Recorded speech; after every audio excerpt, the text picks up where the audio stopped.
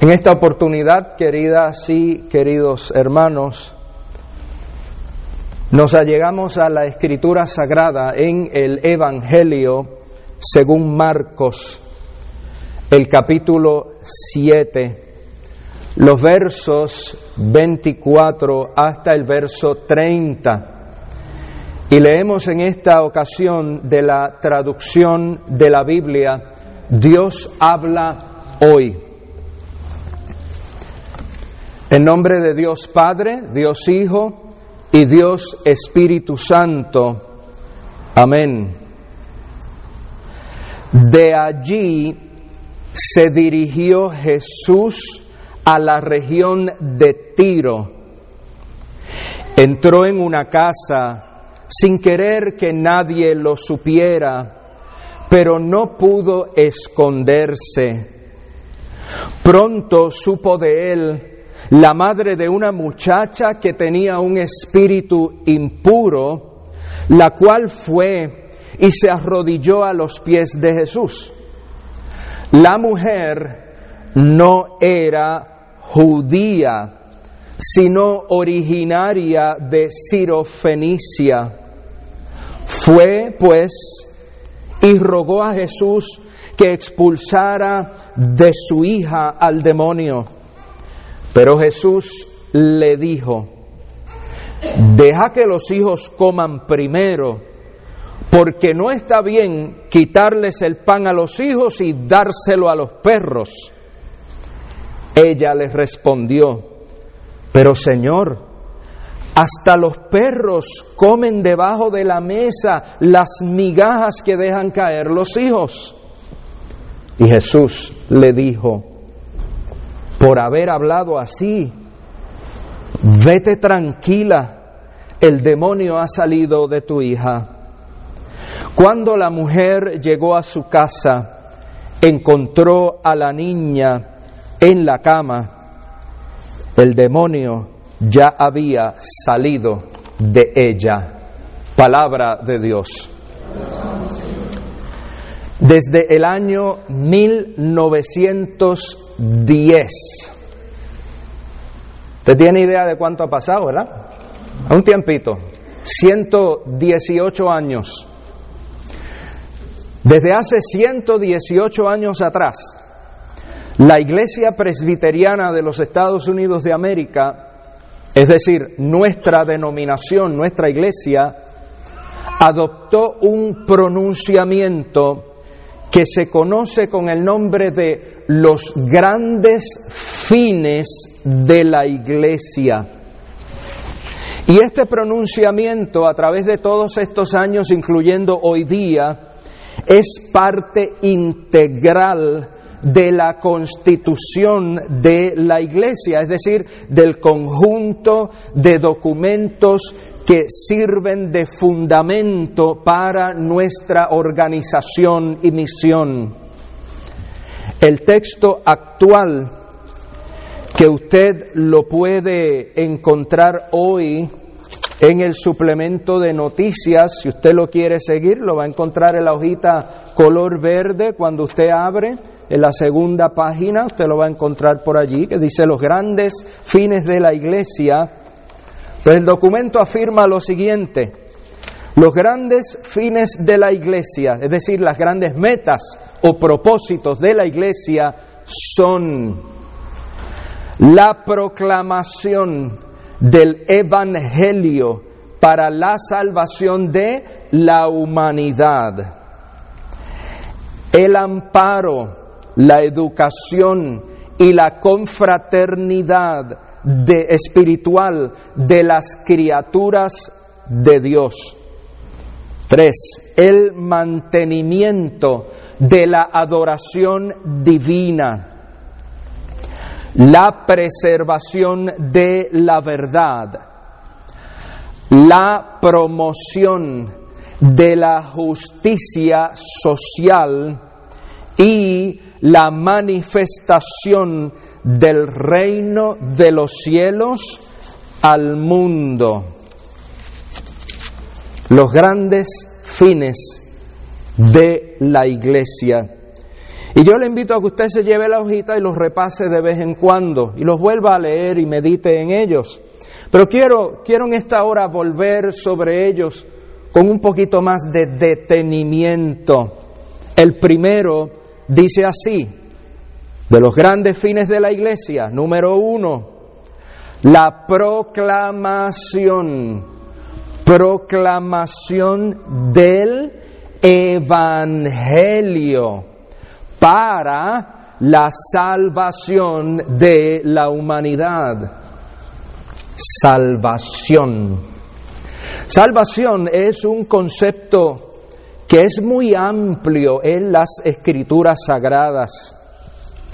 Durante muchas décadas, y cuidaos, y durante muchos siglos, la cristiandad ha limitado y ha reducido el entendimiento de lo que es salvación solamente al asunto ese de ir al cielo o ir al paraíso o como usted le quiera llamar luego de que uno se muera.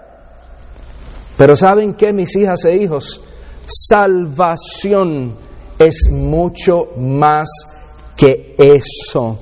Salvación, el concepto de salvación bíblico implica bienestar integral. Eso que los antiguos hebreos llamaban el shalom de Dios. En ningún momento salvación implica la ideología escapista que se está predicando mucho por ahí en la cristiandad. Salvación es algo que más que implicaciones en el más allá, también tiene implicaciones en el más acá. Es decir, en la convivencia humana con Dios, la convivencia humana con el prójimo y con la naturaleza, con la creación. Así que cuando usted escuche la palabra salvación, sepa que es todo eso y más. No la limite, no la encierre. La expresión evangelio, ¿verdad? Que tanto la decimos y la escuchamos. Evangelio significa simplemente buena noticia. Buena noticia. Y a la luz de las Escrituras Sagradas, buena noticia no es otra cosa que la gracia de Dios manifestada en la persona de Jesucristo. Observemos en lo que leíamos de ese primero de los grandes fines de la Iglesia. Esa buena noticia tiene un propósito. Es para salvación de la humanidad. Lo vio allí, lo leyó, ¿verdad? Es para la humanidad. La humanidad no es para un grupo selecto de un club cerrado y exclusivo de los santos de los últimos tiempos. Es para la humanidad.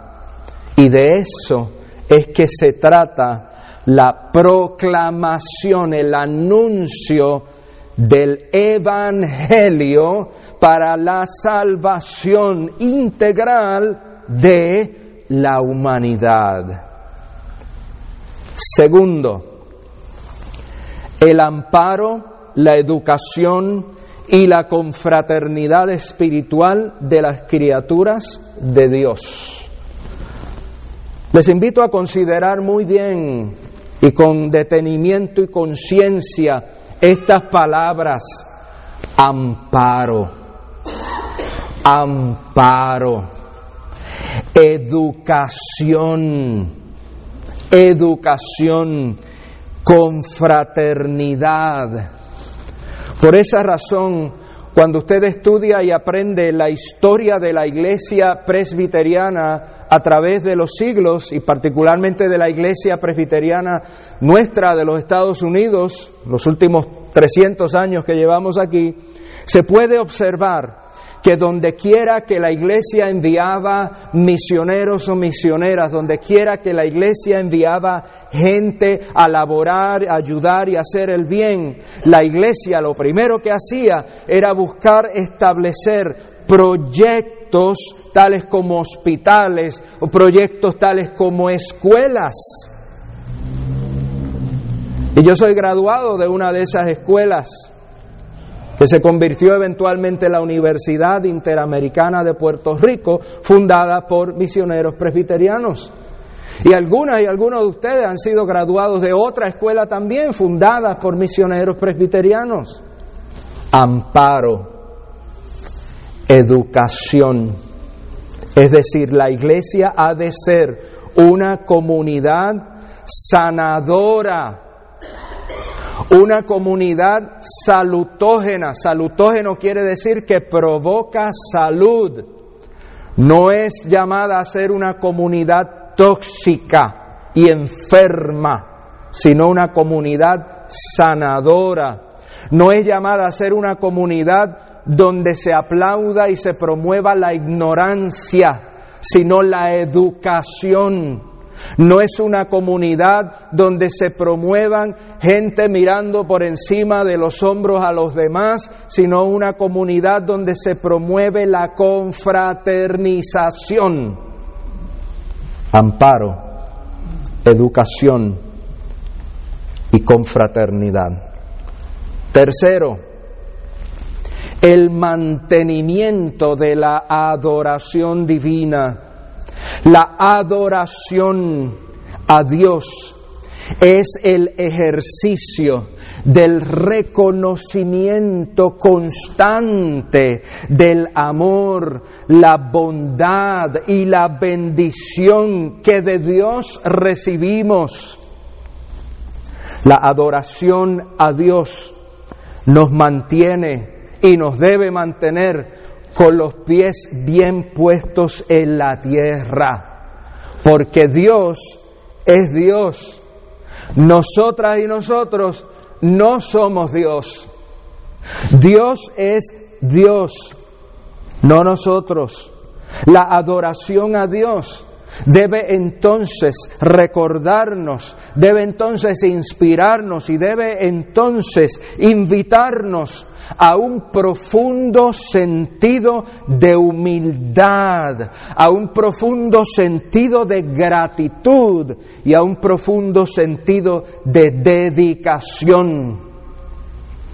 Y eso es todo lo contrario a la arrogancia de los sistemas y los reinos humanos, incluyendo los reinos religiosos. La adoración a Dios es a Dios.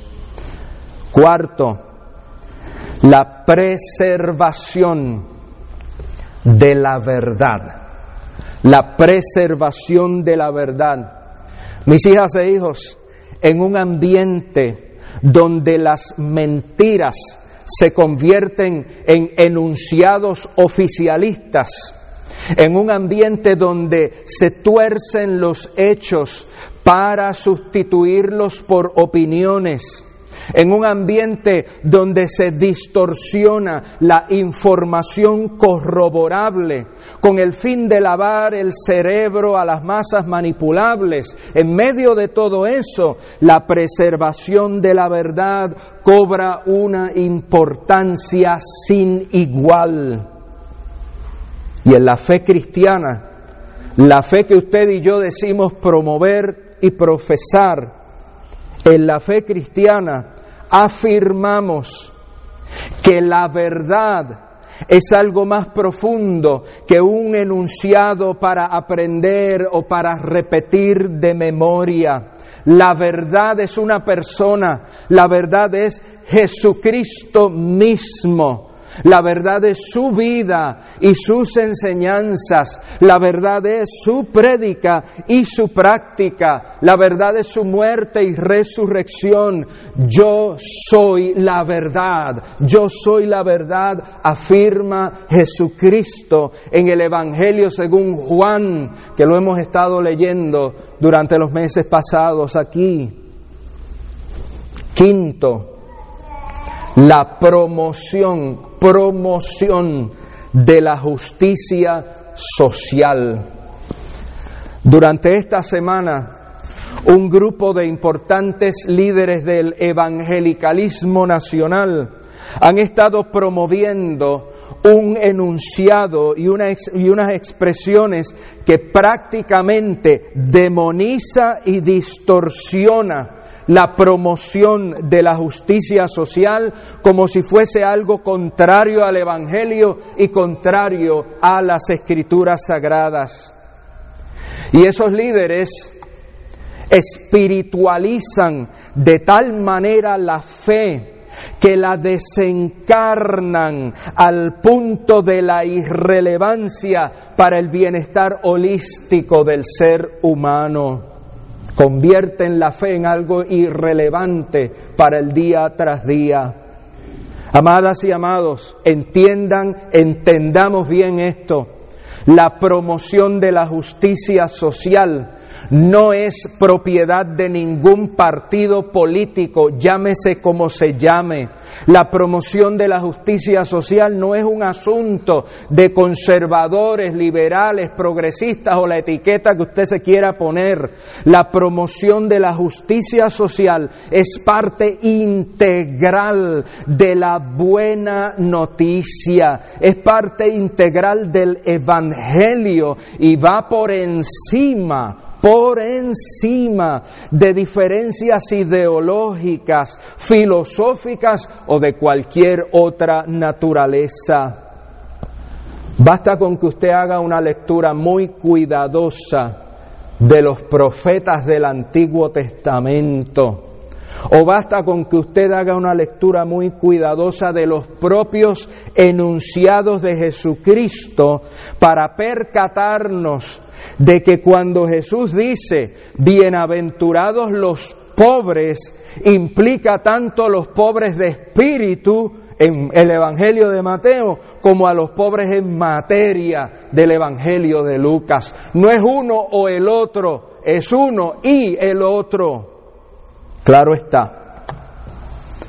Se hace complicado entender esto cuando nuestra lectura y estudio de las Escrituras Sagradas se limita solamente a pequeñas porciones o versos bíblicos que usamos como cápsulas motivacionales de autoayuda para publicarlas en Facebook. 6.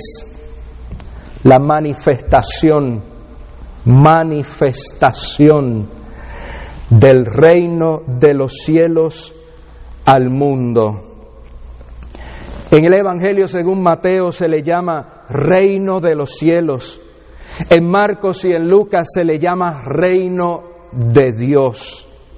En el Evangelio según Juan se le llama la vida abundante.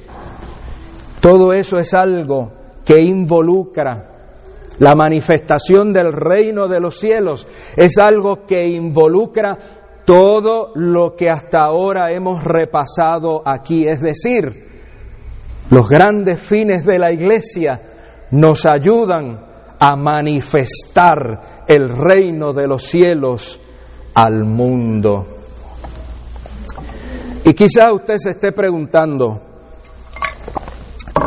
bueno, ¿y qué le picó al pastor? ¿Por qué el pastor está hablando de esto? La razón es simple, y oiga bien, una organización que no conozca ni entienda su razón o razones de ser, está destinada a dar golpes a ciegas, está destinada a desviarse de la ruta y del propósito para el cual ha sido creada. Lo voy a repetir. Una organización que no conozca ni entienda su razón o razones de ser, está destinada a dar palos a ciegas o a desviarse de la ruta y el propósito para el cual ha sido creada. Y amadas y amados, con tanta cosa que ocurre en el diario vivir, es muy fácil perder nuestro norte. Con tantos problemas que surgen y que siguen surgiendo y surgiendo en nuestros caminos, es fácil olvidar por qué era que estábamos caminando en un principio. Con tantos dogmas, tradiciones y regulaciones religiosas y culturales, es fácil desviarnos de lo que realmente tiene importancia y valor para Dios y para con el prójimo. Con tantas voces confusas y distorsionadas compitiendo por nuestra atención, es fácil dejar de escuchar la voz de aquel que una vez se detuvo y nos dijo: sígueme. Es fácil. Y los grandes fines de la Iglesia entonces son una herramienta, no la única, pero son una herramienta muy útil para recordarnos y para ayudarnos a refrescar nuestra memoria y recordar de qué se trata todo esto. Los seres humanos necesitamos de tiempo en tiempo, necesitamos ayuda para recordar aquello para lo cual Dios nos puso sobre la faz de la tierra. Recordar nuestra vocación y llamamiento como individuos, como familia y como comunidad de fe. Y el pasaje que hoy leemos nos ayuda en ese proceso de recordación. Este pasaje nos permite ver una fase de Jesucristo, una fase que solemos pasar por alto e ignorarla. En la fe cristiana, siguiendo el testimonio de las Escrituras Sagradas y de la tradición apostólica, decimos que Jesucristo era completamente Dios y completamente humano. No angelical, no extraterrestre, no marciano. Completamente Dios y completamente humano. Y eso, mis hijas e hijos, eso es lo que se conoce como la doctrina de la encarnación. Eso es lo que celebramos en el tiempo de Navidad, es lo que se supone que estemos celebrando en el tiempo de Navidad, la doctrina de la encarnación. Dios se hace ser humano, completamente Dios, completamente humano. Pero desafortunadamente, a través de los siglos y con mucha frecuencia todavía, privilegiamos la divinidad de Jesucristo, anulando prácticamente su humanidad. Privilegiamos la divinidad prácticamente dejando en el olvido su total humanidad. Pero la narración que hoy leemos nos permite observar que Jesucristo, como a través de los siglos proclamamos, fue completamente humano también. Y como humano fue también enseñado y fue condicionado por patrones, creencias y costumbres de su época. Como cualquier otro niño hebreo de su tiempo, Jesús creció aprendiendo de sus ancestros la idea de que su gente era superior a las demás naciones de la tierra. Y aprendió los conceptos que sus padres tenían sobre las personas extranjeras. Y aprendió también el vocabulario que los judíos utilizaban para referirse y para hablar de las personas que no eran judías. Cuando usted y yo leemos con seriedad los evangelios, nos percatamos de que el reino de Dios que Jesucristo predicaba y practicaba rompía constantemente con los paradigmas y las ideas de su religión y de su cultura. Y eso lo leemos prácticamente todas las semanas cuando nos acercamos a los relatos de los evangelios. No obstante, en el momento menos pensado, su programación, aquellas creencias con las cuales había sido socializado, reaparecieron casi en forma automática, y cuando una mujer extranjera se le acercó, leemos allí que Jesús se refirió a ella de la manera en que le habían enseñado en su cultura y le dice: no está bien quitarles el pan a los hijos y dárselos a los perros. El verso 27, que lo leímos hace un ratito. ¡Wow!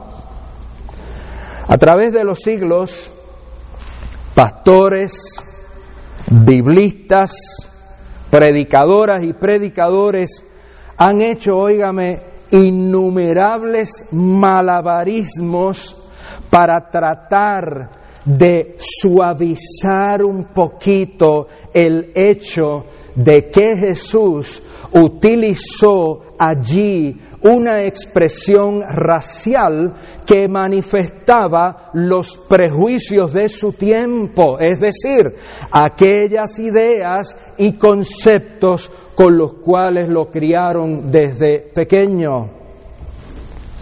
Y han tratado de ponerle lo que decimos en el otro idioma, un sugar coating, para que no suene tan fuerte como suena. Pero lo cierto es que no hay necesidad alguna de pasar por alto e ignorar la realidad cruda de esa expresión. Por el contrario, al estudiar este episodio, veo más que nunca que Jesús sigue siendo el camino, la verdad y la vida.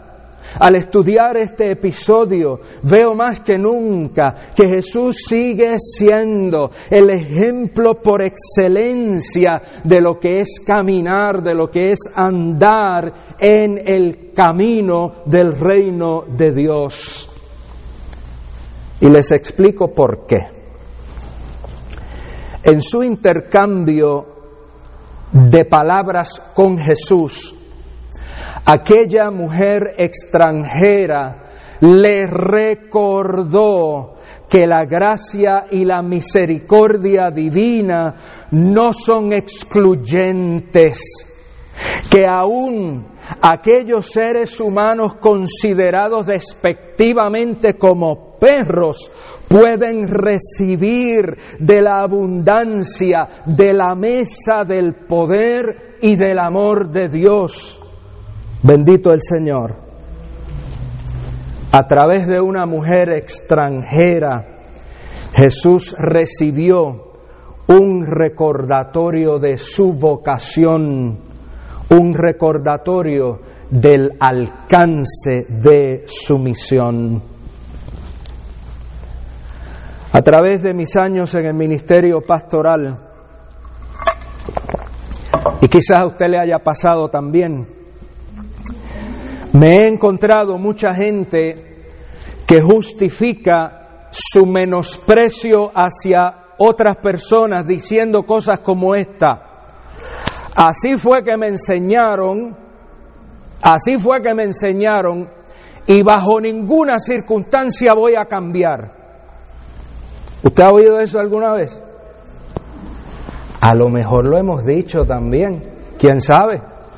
Pero yo he oído eso muchas veces y siempre es una excusa de no aprender nada más. ¿Y saben qué, mis hijas e hijos? Cuando les escucho hablar de esa manera, lo que siento dentro de mi corazón es el corazón destrozado. Y lo que siento en mi interior es una profunda tristeza. ¿Sabe por qué? Porque mi vocación es ser anciano docente, o sea, yo estoy para enseñar. Y la persona me está diciendo, yo no voy a aprender. Y lo que siento es mucha lástima, porque se llaman a sí mismos discípulas y discípulos de Jesucristo, pero con su actitud de vida niegan la esencia del discipulado. El discipulado es un camino de cambio. Y el discipulado es un camino de aprendizaje constante, buscando siempre buscando seguir los pasos y el ejemplo de Jesús, a quien llamamos Señor y Maestro.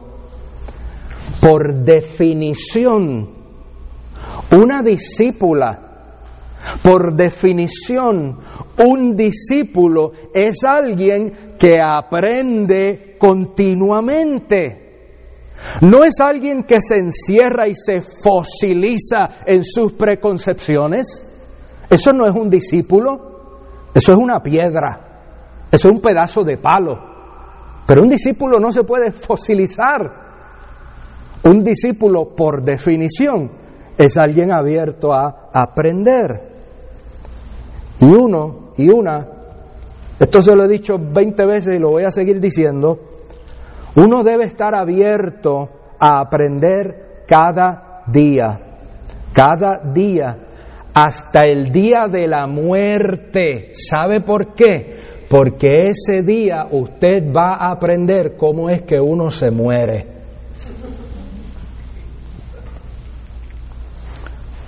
¿O acaso alguno de nosotros nació sabiendo ya cómo es que uno se muere? ¿Verdad que no? Ok. Así que al observar de cerca la actitud y el obrar de Jesús en esta narración, y al observar su interacción con la mujer extranjera, yo encuentro allí palabra de Dios. Y yo encuentro allí valiosísimas lecciones para la maduración en la fe y la maduración en el camino del reino de Dios. Primera lección. Hasta la persona más noble es capaz de hacer o decir algo inapropiado o desenfocado. Hasta la persona más buena y noble es capaz de hacer o decir algo inapropiado o algo desenfocado. Esa es la primera lección. Segunda lección. La madurez no consiste en no cometer errores. La madurez no consiste en no cometer errores. La madurez consiste en rectificar y corregir el error. Eso es madurez. Y la tercera lección: en la vida es indispensable reconocer y recordar que la compasión y la caridad van por encima de las normas y preceptos socioculturales y aún los religiosos. Lejos de insistir en el concepto errado, lejos de aferrarse a aquella visión limitada que se le había inculcado en su proceso de socialización y aprendizaje, Jesús se abrió a considerar otras perspectivas que fueran cónsonas con la visión del reino de Dios, aquel que ni siquiera pone el día sagrado por encima del bienestar del ser humano vulnerable y del ser humano lastimado. Oiga, ¿y si el Señor, y si el Maestro, y si Jesús estuvo dispuesto a hacerlo, cuánto más debiéramos hacerlo aquellas y aquellos que nos identificamos como sus discípulos? Soli Deo Gloria. En esta mañana elevo una oración de un querido amigo pastor en Puerto Rico llamado Jorge Daniel Silstra. Y elevamos nuestros corazones al Señor así. Amado Dios, abre nuestros ojos para mirar distinto, para mirar como Jesús, para superar cegueras y faltas de visión.